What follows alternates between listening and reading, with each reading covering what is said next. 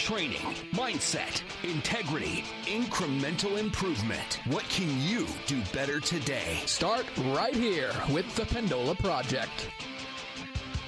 Welcome back, everyone, to the Pendola Project. I'm your host, Matt Pendola. And today, for your Monday Motivation, we're actually going to discuss in a little further detail an age-old question about training. What is optimal for strength and conditioning? This is not something that's really easily said or described. So we're going to really get into it today. But I'm going to need some help. I'm going to get that help from Ryan Golec. He is a expert trainer, and I don't say that usually, but I will with Ryan. We actually met almost, I want to say 20 years ago almost. We both kind of started off in this industry together, but through the years we've become good friends, and we are collaborating together on some of these training questions that we really want to be able to serve our clients better with. So I'm going to introduce you now to Ryan so you can get to know him a little bit, and then we will get into our question of the day. Ryan, how are you, buddy? Matt, I'm good. Thanks for having me on, bud. Yeah, man. So a little bit about me. I have been in the fitness training world since about 98, so do the math on that, 20 plus. And I have gone through all of the different waves of nonsense that have existed in fitness and soaked a lot of those up and then rejected a lot of them and shamed myself for using them. But in the general scheme of it, I now target a lot of pain management-based functional movement, and I hate that word, functional movement. What's a better term than functional movement? Because I agree. Well, that's the problem. It's the perfect word, and then therefore it is now overly exploited as makes the whole term garbage. But I like to enhance people's ability to move. So a lot of our assessment-based protocols, we just look at how someone has moved and the restrictions that have occurred through age or injury, and just giving them a better opportunity to move, whether it's through cueing, whether it's through soft tissue modalities. Oh, I'm going to get flack for that. Whether it's, whatever it takes to be able to look at someone and say, okay, how can I get this person to understand that they can move better than this or pain-free? Even if it's not a better movement quality, it's a pain-free movement. And that's really what our target is, just help people move better so that they can consistently get back to doing what they want to do. Yeah, that's a great explanation. And I don't think that you mentioned you're also an LMT, right? So you're working with these clients sometimes a little bit on the table. I'm almost a doctor. Let's not kid ourselves. John Hodges listens to this podcast sometimes, a good friend of both of ours, a physical therapist, and we like to basically have a little bit more of a spectrum that we can work with, I think, in the facility, in the gym. So I know both you and I actually discussed getting our LMT license about the same time back in the day. Mm-hmm. So we could do those things. But the difference is, in all seriousness, that I think it's just another tool that we can serve our clients with, but it's not the thing that we exclusively work on, and we don't like to overemphasize, for example, what doing massage work is really for, right? Yeah. I think the really any of those tools that are used, whether it be foam rolling or soft tissue or cupping or needling or whatever, the Theraguns, the whole point is that can I take someone that doesn't feel comfortable moving, do something in a short term, 30 seconds to a minute to 5 minutes, whatever it takes based on that person, and can they get off of whatever that device is and move better? And if I can get them to a position, because I want to see someone, let's take a simplicity. Let's look at a squat, right? I want somebody to squat. I have them squat. It hurts when I go here with my knee. It hurts in my back. Hurts this. Okay. Is this tissue work going to make that feel less painful when you try it again? Okay, you feel a little bit less painful. Okay, can I train you there?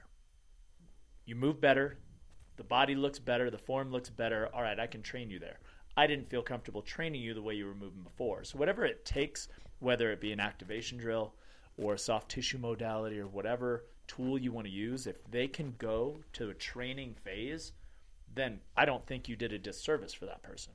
I love that. That's a great explanation, Ryan, because really, oftentimes I think that when we talk about archetypes, like a squat would be an archetype, and we want our clients to be able to move better in those positions, I think we also have to remember that we're talking about having them move better for them and also for their eventual why.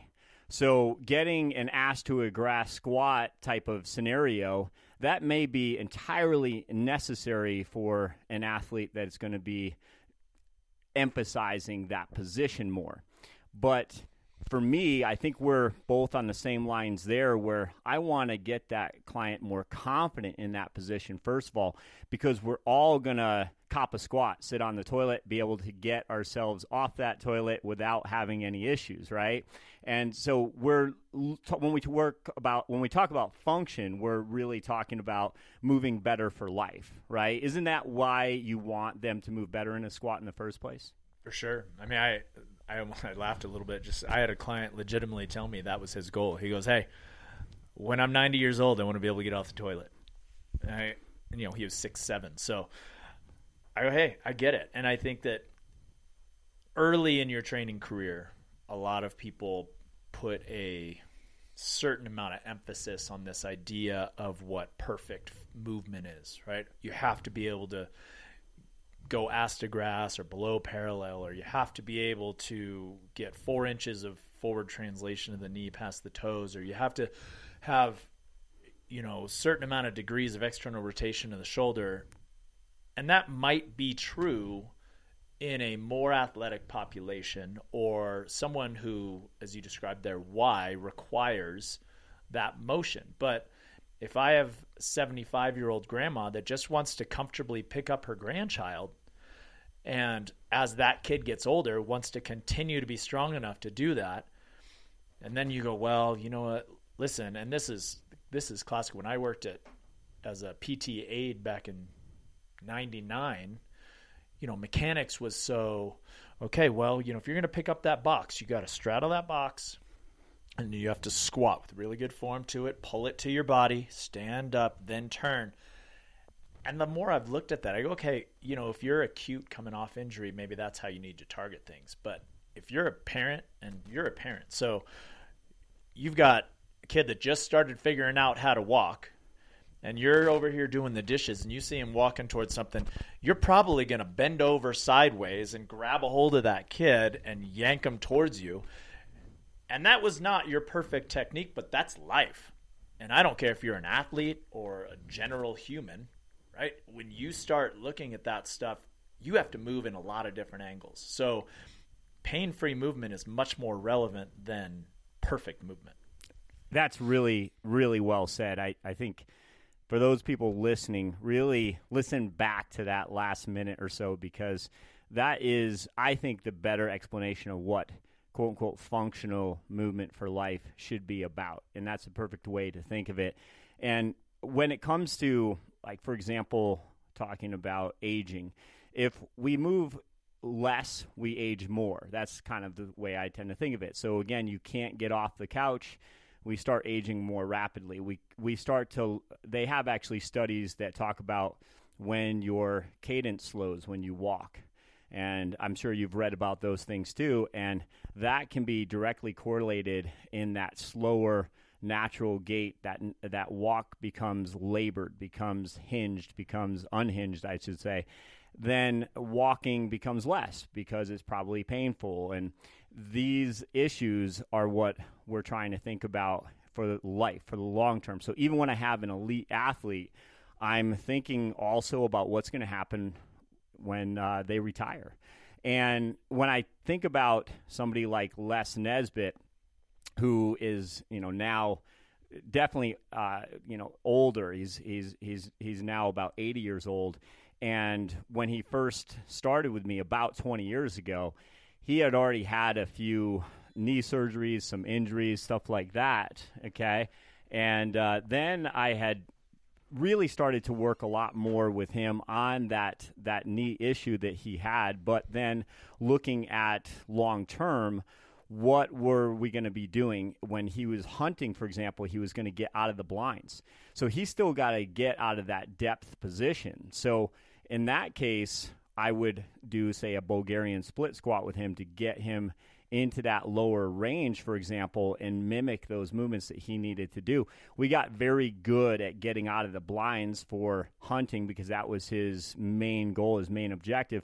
But also another side effect of that is that the man can get up and down off of the couch or off of, any position without being in pain, even if he's not doing it the way that maybe a 20-year-old athlete would do it, right? So I think that's a good way to sum that part up. And so now, Ryan, we're going to just move into our question of the day, which I think the first thing that we like to talk about is what is really optimal.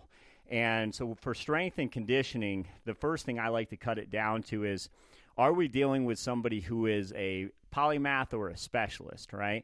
So, for example, if your main objective is to be a CrossFit athlete because you want to compete in CrossFit, that's great. Go for it. That is more of that polymath side of things. And, of course, you might have another person who's more of a specialist like me. I would say that I'm mainly focused on distance running, and that's my specialty more. But I do have some B goals like Krav Maga and doing some different martial arts, boxing, things like that. But that's a little bit more for fun. So in my case, I would think of myself as a runner first. So everything that I do in training from there is going to be dictated off of my main running goals. So, of course, now conditioning would take the forefront in my training.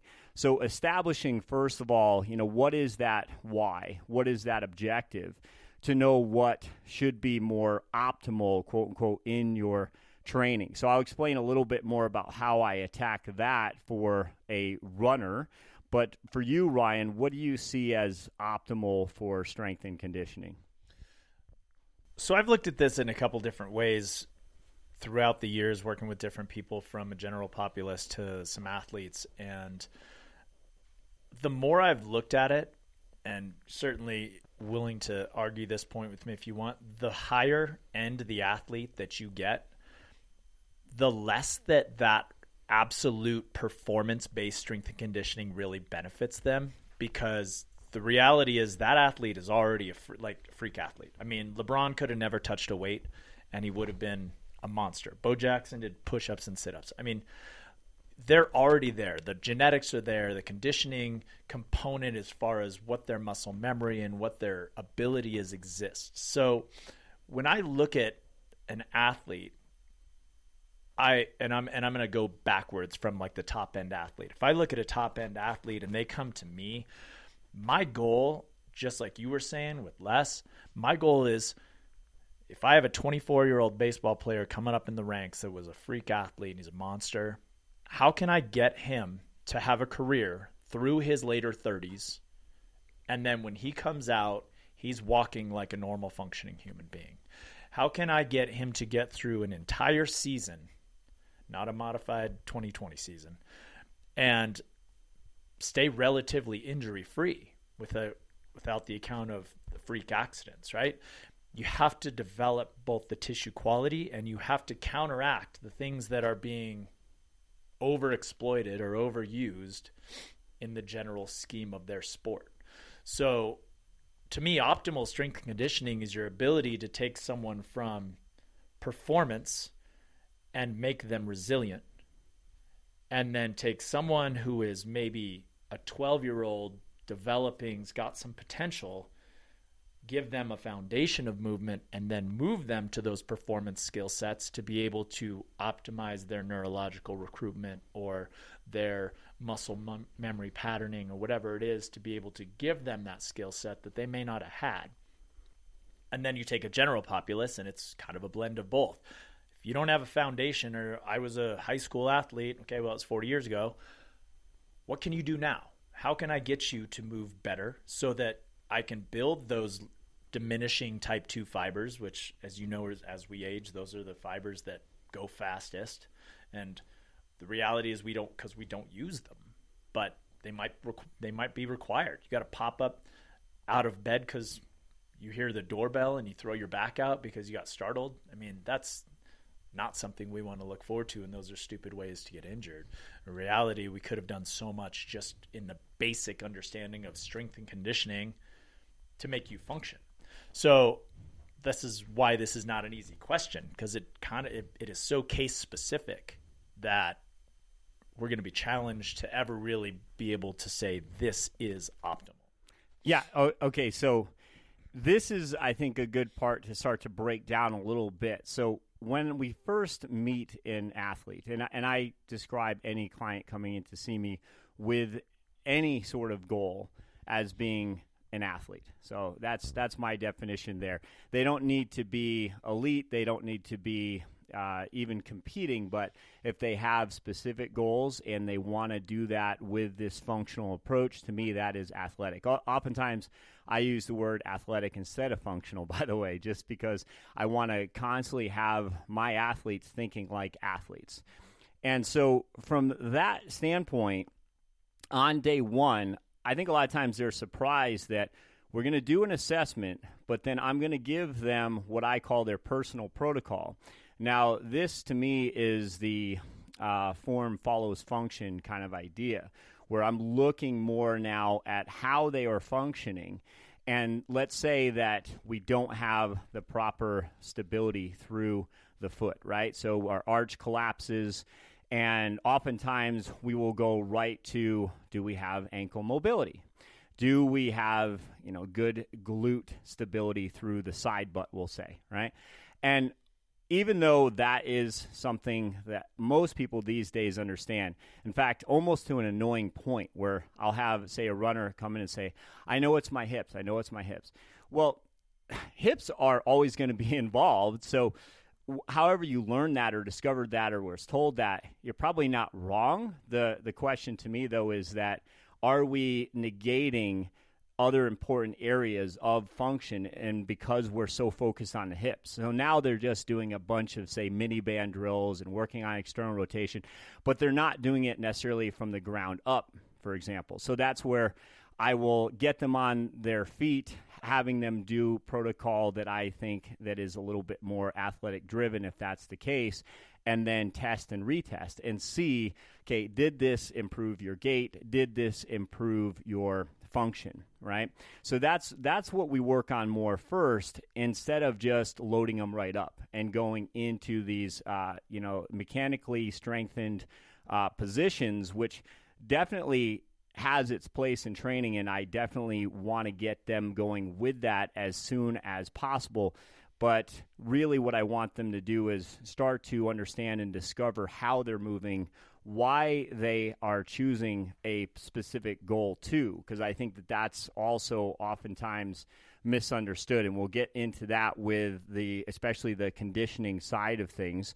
But that, Ryan, is how I would first approach a client and to see what it is that we need to prioritize first. So in other words, are we talking about improving a skill set as much, right? So when you talked about having the more elite athletes, if they're already the as elite as it gets, and I guess I would say Gwen Jurgensen is probably the as elite as it's going to get when I'm coaching somebody, right?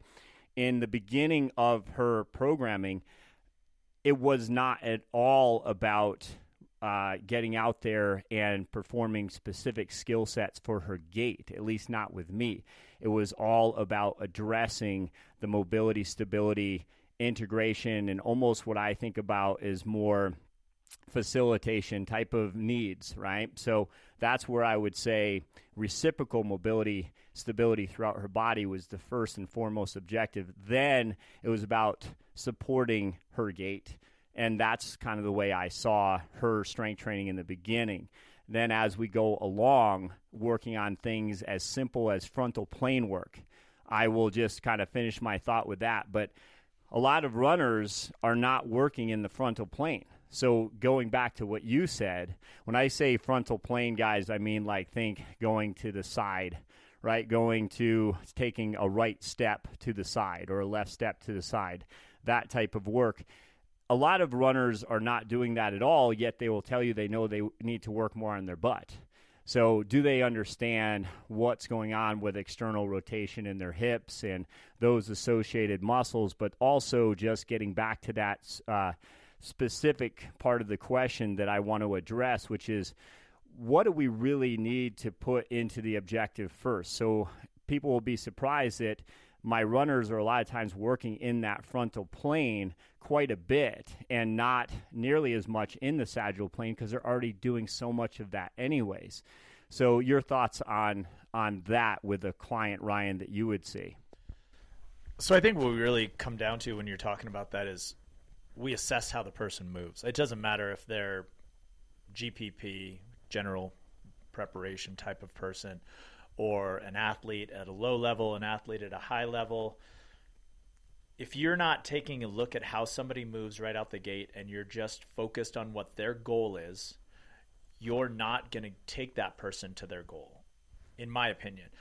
There are some people that certainly jump right down that, for lack of a better word, the performance, alley and say, okay, you want a 36-inch vertical leap and you've got a 32-inch vertical leap.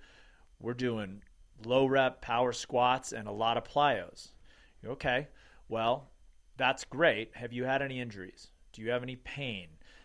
Let's look at a basic. Can you do a single leg calf raise? Can you stand on one leg? Can you stand on one leg with your eyes closed? Can you do these different things that are so base level that you would think no problem, and all of a sudden they just fall apart and they're a mess? And you go, your problem is not you jumping on a box. You've been jumping all your life. You're a basketball player. You started playing when you were 6 and you're 16 years old now. For 10 years, you've been jumping. I don't know that the first thing I need to do is take you over to a box and see if you can jump on it. I need to see where you've been cheating the system. And the body is not stupid, right? The body is the smartest organism you have. It's by far going to bypass any way that you think about it. So when you go to bend over and and your body doesn't trust your hamstrings, it's going to go somewhere else. It's going to figure out a way for you to get there. And athletes are the worst at this because a high-end athlete has sorted it out. Okay?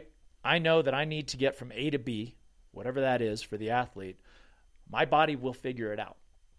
And it has figured it out for a very long time. And now I'm getting this symptom or I'm hitting this ceiling and I haven't been able to really get past this. And you go, okay, great. You've done very well to this point. What's missing? And what you're talking about is what's missing. Okay?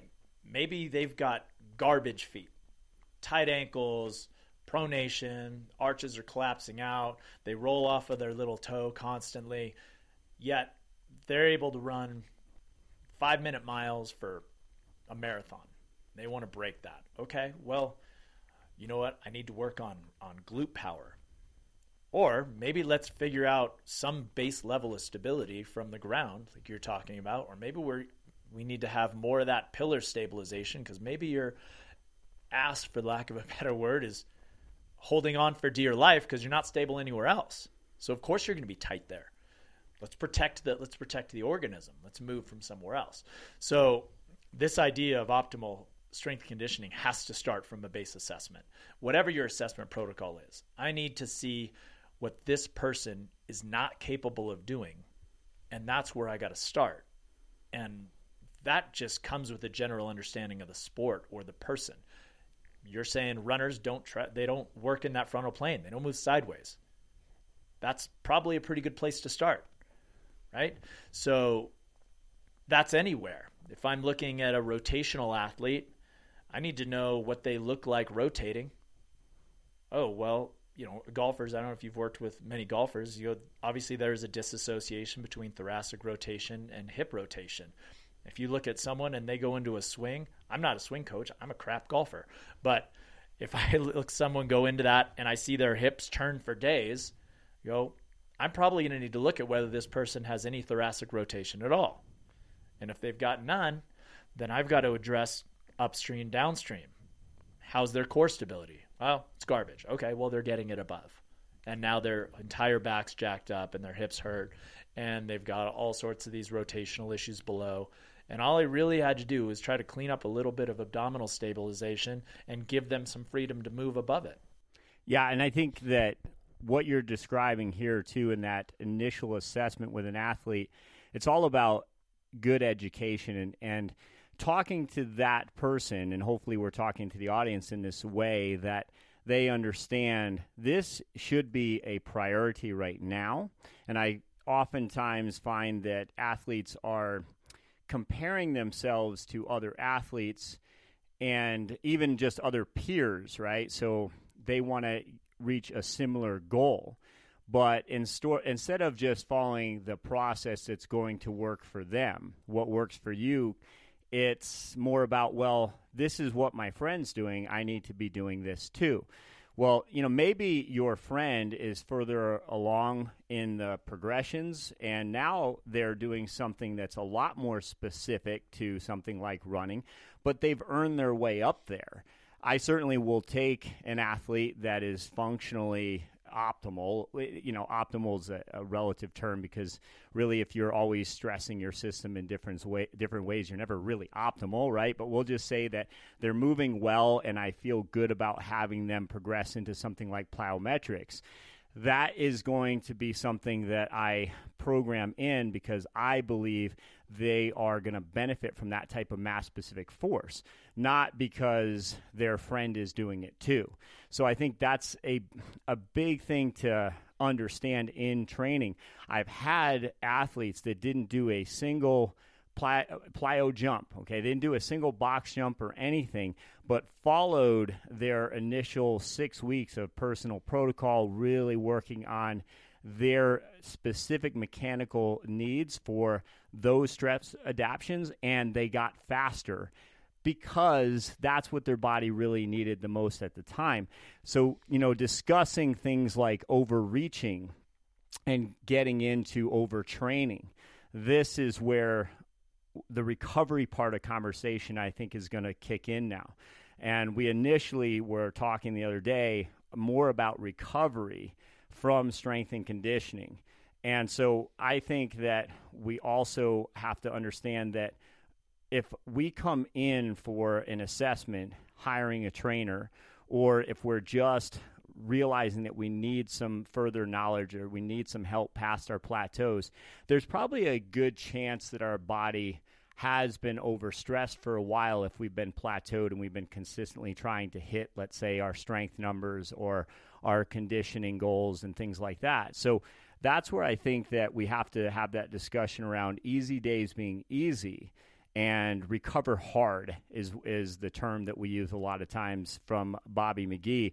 And in that, I will give my athlete a very easy day to where they might just be walking in between those hard efforts or those hard days, or they might be doing something like 3 minutes of running easy and 2 minutes of walking, and doing that for 30 minutes and realizing that this is still a person that's going to go to work and have kids at home. And, I mentioned Gwen Jorgensen before. She has a team around her, and she's a professional athlete. So when she is not focused on her running, everything else is focused on recovery.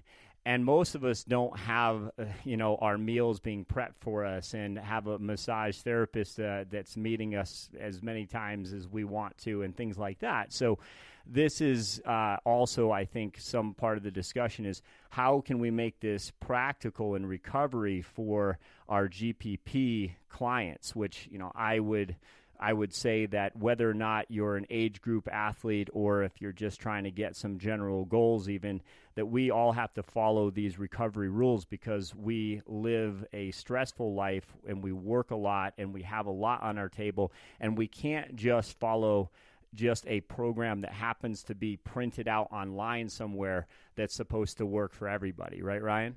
Yeah. I like a lot of the things that you're talking about because we're all going to be on this same page. You referenced being a competitive CrossFit athlete.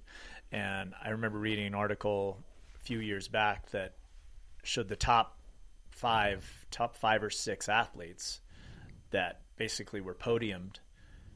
Not one of them had an actual job, right? And I've even read an article, anyone that follows that, Matt Frazier has always been the guy for the last few years, and he didn't actually win the CrossFit Games until he stepped completely away from his other aspects of life and committed 100% to this. And I think when people look at that, they think, oh, well, he was just, he's training hard 4 to 6 hours a day and he's going.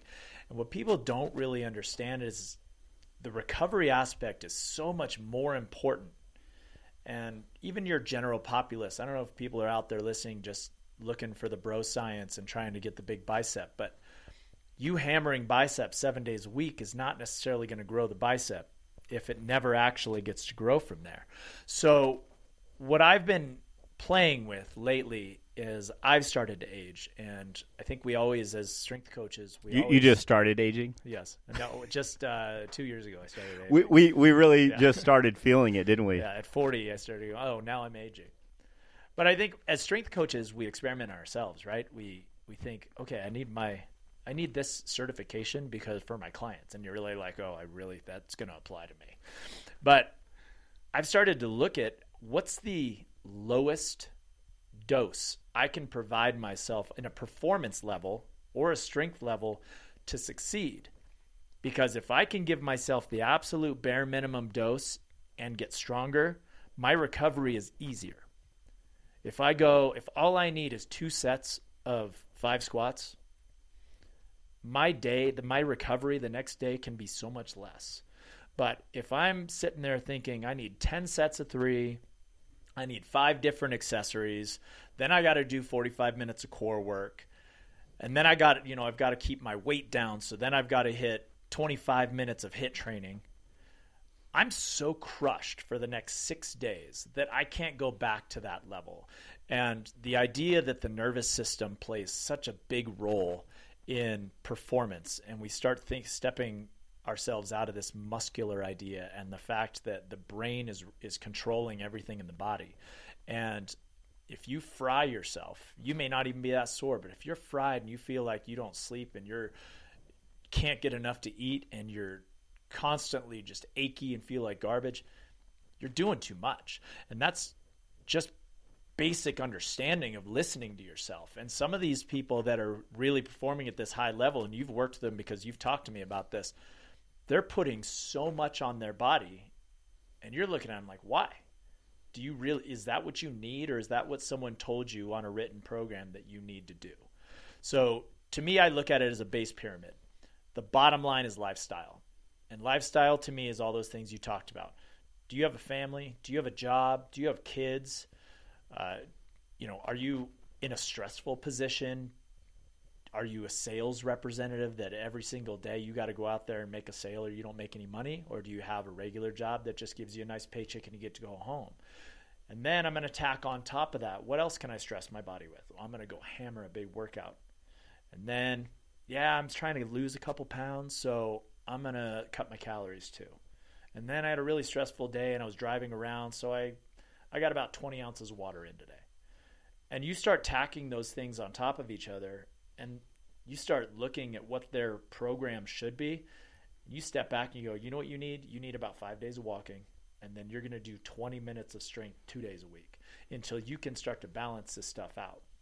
And how we play that game on the recovery is I would love for you to go into, because when you started talking about these concepts of recovery being based on just breathing tempos versus heart rate or HRV, anyone that doesn't know, heart rate variability is a relatively new term in understanding how the nervous system recovers. But I don't think that you start throwing numbers around and people don't get it. But I think this idea of simplifying and helping people understand, can you just do this on your off days, and are you successful at it, will make you feel 10,000 times better when you try to go back and perform.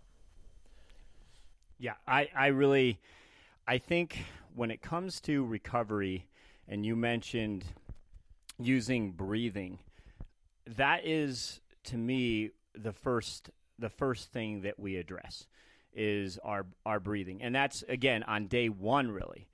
But I love what you just brought up there. My breathing will be more labored when I'm more stressed, period. I mean, that makes sense.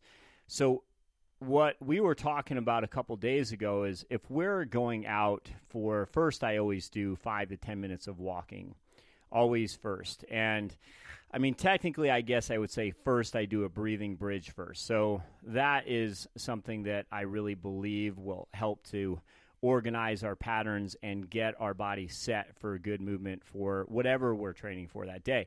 So I'll do a couple minutes of a breathing bridge, and so I'll, for example, breathe out longer than I'm breathing in. That's the main rule that I apply. And by doing that, I also start to force my air out a little stronger as I go into my second minute. So I'm really enforcing more of that expiration. So I'm really getting more internal rotation out of my ribs. So I'm really getting more of that transverse abdominis, and I can start to really feel that position with my belly button cinching in a little bit more.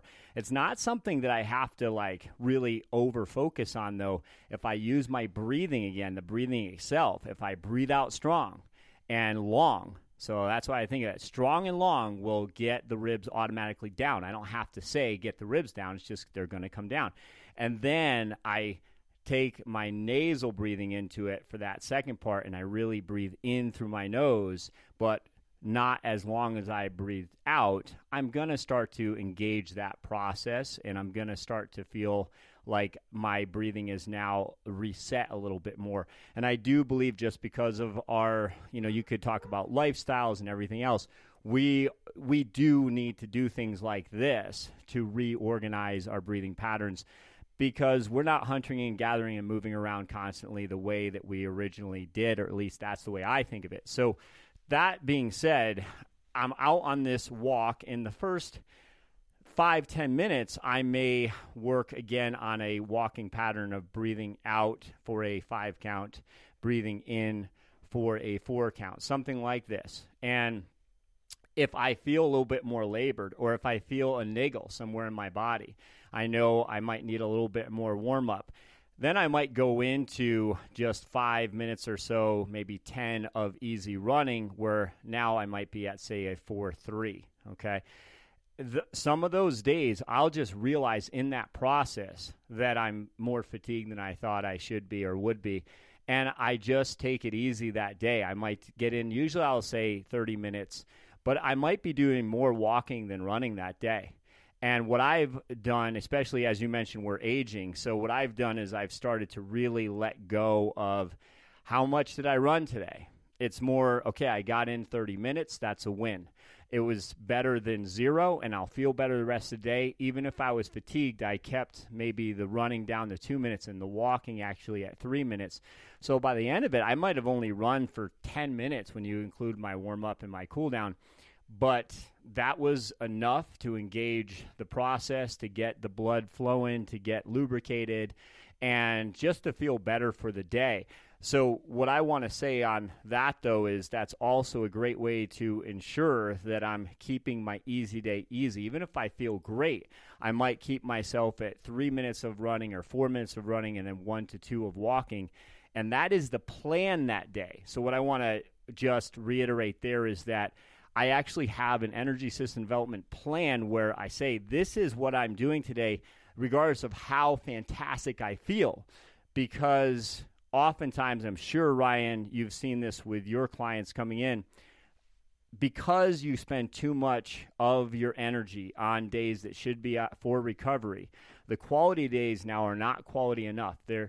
And people think, we have this problem with our American athletes, and this is a big thing we work on with our athletes getting ready for this next Olympics, is, are your hard days hard enough, actually? Because oftentimes we wear some weird badge of honor that we're always grinding it out.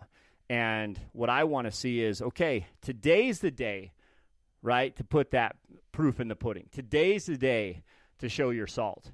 So let's see what you got. Well, I don't got it. Why?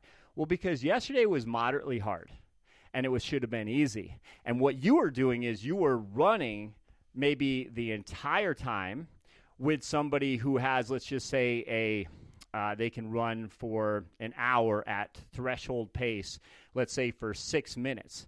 And your best for an hour might be, we'll say 7 minutes, and you're running your easy day with that running partner at, we'll just call it 6:30 pace. That's way too fast for you on an easy day.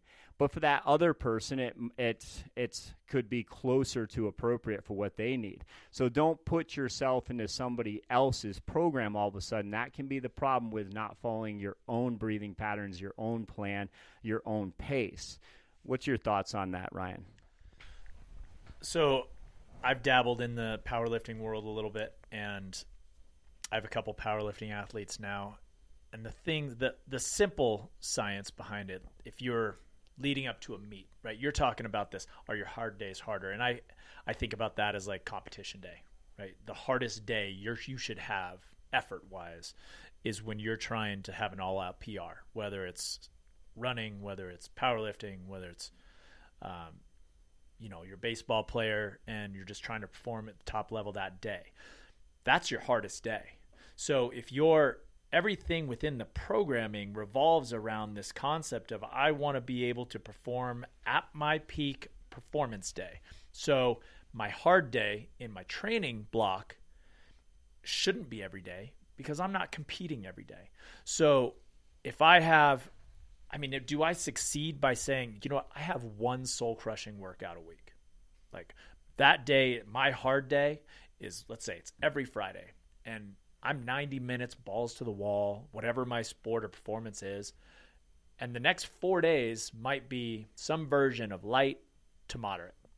And then I come into maybe a 75% day. And I'm throwing random numbers out here. This isn't as specific as to a program. But the way that we have to see it is just like you're saying, my athlete walks in, and we can talk about anyone being an athlete, right? I actually like that term of saying athletic instead of functional, because I think it's empowering too. You take a 55-year-old house mom that, doesn't do a lot. She's just trying to lose weight and trying to feel better, whatever it is. And you give them that empowerment of being like, you're an athlete just like anyone else is an athlete, because they're all doing the same thing. We're conditioning them. We're strengthening them. So we want to make them move more athletically. You're going to move more athletically all the time if you perform really aggressively less. And understanding how to put that in, I think, comes down to understanding how your athlete is the day they walk in for that. And when you're suddenly, did you have it today? I thought I did. I was fired up. I had 500 milligrams of caffeine on board, and I took another scoop of pre-workout, and I was ready. And then your body just said no. Well, yeah, because I've done that 4 times this week. And I don't know if you're familiar with, or some of the audience familiar, I went through the Chek Institute for a lot of my continuing ed. And Paul Chek, initially, before he really went kind of the deep down the holistic side, still had this concept of energizing exercises versus draining exercises. And the more your really high performance stuff is going to drain you. That's going to take the nervous system down. So on the other side of it, you've got to have these exercises that are energizing, that are putting back into the system. And I think these walking days and these breathing days, and he references a lot of things like Tai Chi and Qigong and yoga. These are designed to be breathing-based exercises. Yoga is not just a stretching routine. It's, can you breathe and maintain this breath through a pattern, through a position? Can you hold it? Can you move through it? And can it take the system down? And I don't know how many people are familiar with this concept of parasympathetic versus sympathetic. And when you're talking about being crushed as an athlete, that's that idea that you've taken this high stress response. And if people have lived stressful lives on top of that, and you're just at the top, and the sympathetic is that fight or flight. If I was a caveman, you were talking about hunter-gatherer all the time. Sometimes that hunter-gatherer they had to take off running. They're either chasing prey or they are prey. But that is short-lived. That is supposed to be, 20-minute response, and then boom, I can go sit, I can relax, I'm with my family, cooking dinner because we just caught a, buffalo, whatever it is. But now with the general lifestyle, we're in that fight or flight all the time. We live there. So what takes us out? Because if I go stress response right out the gate because I get up, I got to get my kids to school, and then I'm at a stressful job all day, and then I need to blow off some steam, so then I want to go all out on my workout, and then I'm going to go try to run a race this weekend. At no point does your body ever, maybe the 4 hours that you actually get into a deep sleep cycle, it goes, okay, finally. So where's the balance? How much do I need to give myself of this walk, of this run, and how much of it can be 60%, 75%, 90%? And that's where I think the challenge lies. And I think no matter what your base protocol is, you're tweaking it all the time, I assume, right? You have an athlete that's, okay, you're going to have, this is your easy day, and then they come in for their hard day and you go, guess what? I just looked at you and this is another easy day for you. So how do you handle that? Like, would you have any level of athlete? Yeah, no, that's another great question. Absolutely. If my athlete walks in, you can usually tell. You just, watching how they walk in.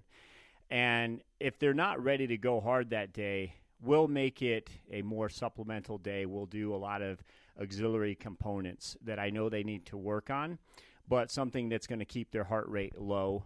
So, for example, they might do some yielding isometrics, not necessarily with a lot of weight, but I might have them do something like face pull-aparts where I know it's going to help with their posture and with their overall movement through their shoulder girdle, things like that they need for their athletics, but it's going to keep their heart rate low, and at the same time, we're getting some additional benefit for their posture.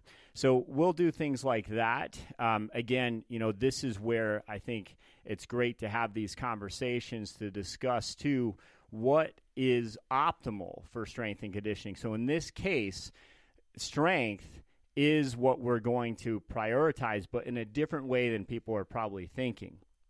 And for as far as conditioning goes, if that person is a runner doing 100 miles a week, the last thing I need to do is worry about putting them through more conditioning. So again, this is not going to be a day where we get the heart rate up, but I mention that because sometimes strength can be done at a pace that I really consider to be conditioning.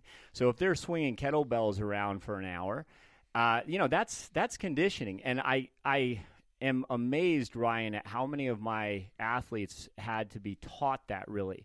And still sometimes do. I had an athlete come in a couple weeks ago, and we were on a planned decompression. So we did a intro week. This is kind of how I usually set it up. A progressive week and a peak week. And by the way, for her right now, her emphasis in training is not conditioning, but strength. So right now, because she's in the off season and we have some specific things like the deadlift that we want to have most of her attention go to, strength is the priority right now. So she had done very well in her testing, but generally what I look at is that fourth week is actually the first day of that fourth week. We're doing our testing, and then we have about 4 recovery days. She doesn't do anything but recover. She doesn't train, not in the traditional senses. She does some walking again, some light aerobic work, and some personal protocol.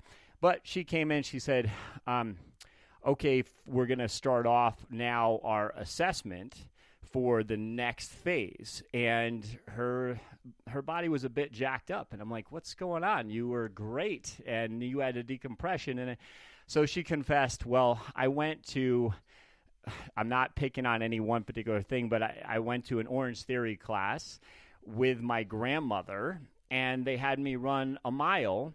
Now, this particular athlete is also a basketball player, so I would never have her really conditioning in that way anyway, but she ran a mile as fast as she could on a treadmill. And it was quite fast for somebody who doesn't actually train that way, but I can tell you right now that with knowing her form and her mechanics and the fact that she doesn't train for endurance like that her form in that last, 6 minutes of 6:28 mile that she ran was not great.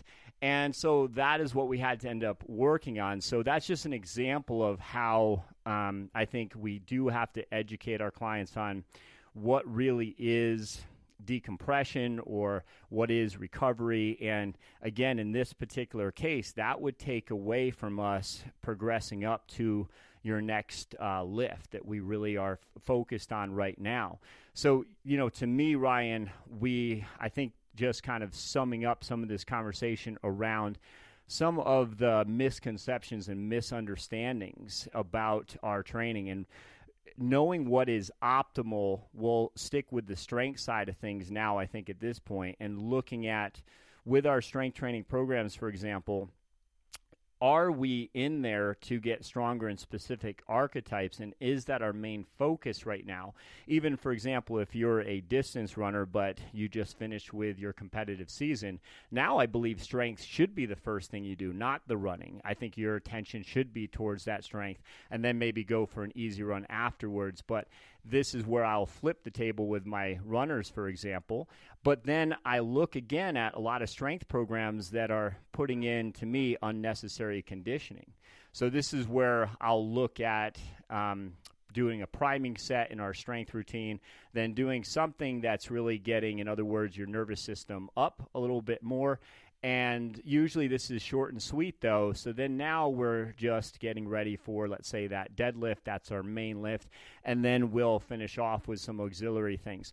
Now, if this is not somebody who is running 100 miles a week, or if somebody who is doing a lot of conditioning on their own, and this is the only time they're going to see me for conditioning, that's when at the end I will put conditioning in for to finish off that workout. But it tends to be, for example, low-level plyometric might be sufficient for somebody like for jump rope, something like that. Whereas another person, I might have them on the VersaClimber, or even just doing something on the slide board, something like that, that's, again, functional but more lower level. So it's not as demanding on the nervous system, less likely that we're going to have any issues or injuries from doing something like that. So that's kind of my thought on how we prioritize strength in a program like that, whereas a lot of times I will see these sort of conditioning intervals. So Tabata sets, for example, where you're going 20 seconds hard, 10 seconds easy. I tell my athletes all the time, it's not that that is bad if your goal is to get your conditioning up, and that is the focus, and you've chosen exercises that are safe in that capacity. But I think more often than not, people think that that is just high-intensity interval training, and it's actually not, and it's not a great choice. And that's just kind of my thoughts on misconceptions. What do you think about that? So I don't know if you're familiar with, who Dan John is? Do not, no. Okay, so Dan John is a strength coach, been around for a long time. He's a big strong first kettlebell guy. But the reason why I like a lot of what he writes about is because I tend to be overly cerebral when I'm looking at programs, and I'm trying to piece together numbers and percentages and different archetypes and how I want to put it together. And he has been around long enough and looked at all these things that it's simple. It's like, why are we so focused on that? And you're talking about general populace. Like if you're looking at a elite athlete, you're going to look at this a little different. But I thought this was relevant in that conversation of interchanging conditioning and strength. And the way I remember he wrote something, and he talked about your client has needs. So if your client has issues with flexibility, there is some sort of mobility piece needed, right? If you have a client that is mobile and weak, there is a strength component that is needed.